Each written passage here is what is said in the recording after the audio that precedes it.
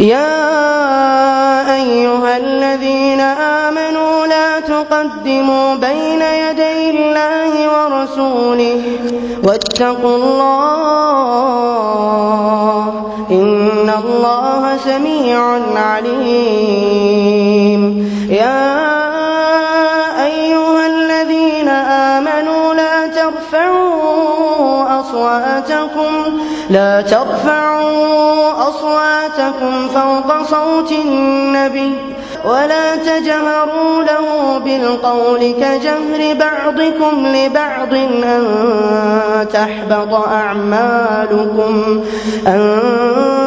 تحبط أعمالكم وأنتم لا تشعرون. إن الذين يغضون أصواتهم عند رسول الله أولئك الذين امتحن الله قلوبهم للتقوى لهم مغفرة وأجر عظيم. إن الذين ينادونك من وراء الحجرات أكثرهم لا يعقلون. ولو أنهم صبروا حتى تخرج إليهم لكان خيرا لهم والله غفور رحيم. يا أيها الذين آمنوا إن جاءكم فاسق بنبأ فتبينوا أن تصيبوا قوما بجهالة فتصبحوا على ما فعلتم نادمين. واعلموا أن فيكم رسول الله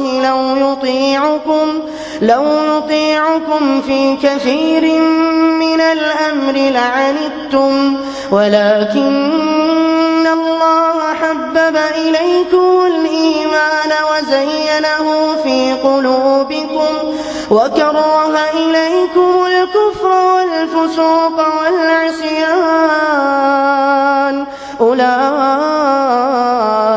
هم الراشدون فضلا من الله ونعمة والله عليم حكيم. وإن طائفتان من المؤمنين اقتتلوا فأصلحوا بينهما فإن بغت إحداهما على الأخرى فقاتلوا التي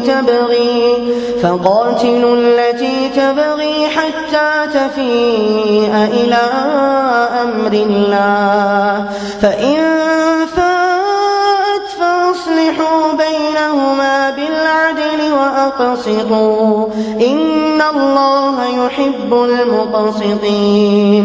إنما المؤمنون إخوة فأصلحوا بين أخويكم واتقوا الله لعلكم ترحمون. يا أيها الذين آمنوا لا يسخر قوم من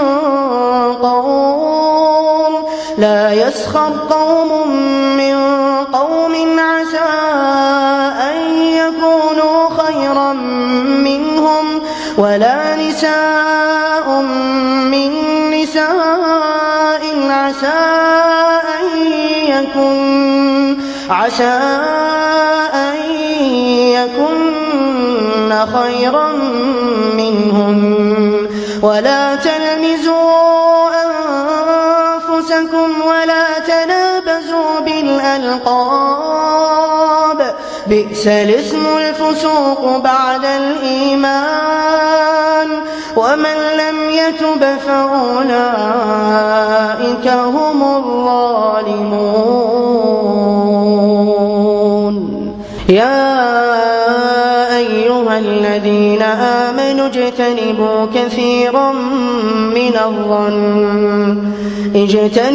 كثيرا من الظن إن بعض الظن إثم ولا تجسسوا ولا يغتب بعضكم بعضا أيحب أحدكم أن يأكل لحم أخيه ميتا فكرهتموه واتقوا الله إن الله تواب رحيم. يا أيها الناس إنا خلقناكم من ذكر وأنثى وجعلناكم شعوبا وقبائل لتعارفوا إن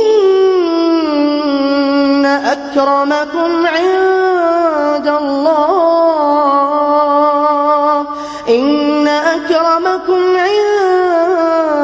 الله أتقاكم إن الله عليم خبير.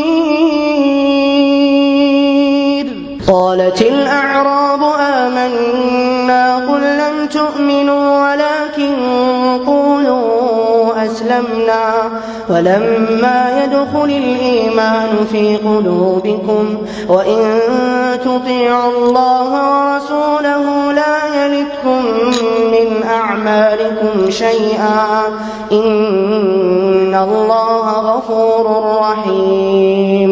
إنما المؤمنون الذين آمنوا بالله ورسوله ثم لم يرتابوا وجاهدوا بأموالهم وأنفسهم في سبيل الله